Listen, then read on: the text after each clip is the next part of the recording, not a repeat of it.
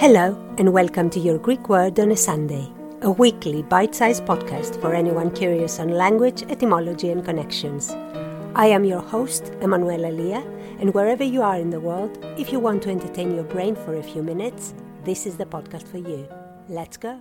Ana, in Greek, is both a preposition and a prefix depending on its use, and one of its meanings is, again, going over something. Leo is a verb and it means to dissolve, to loosen. So when you loosen something or go over it again and again, both literally and metaphorically, you are doing an analysis.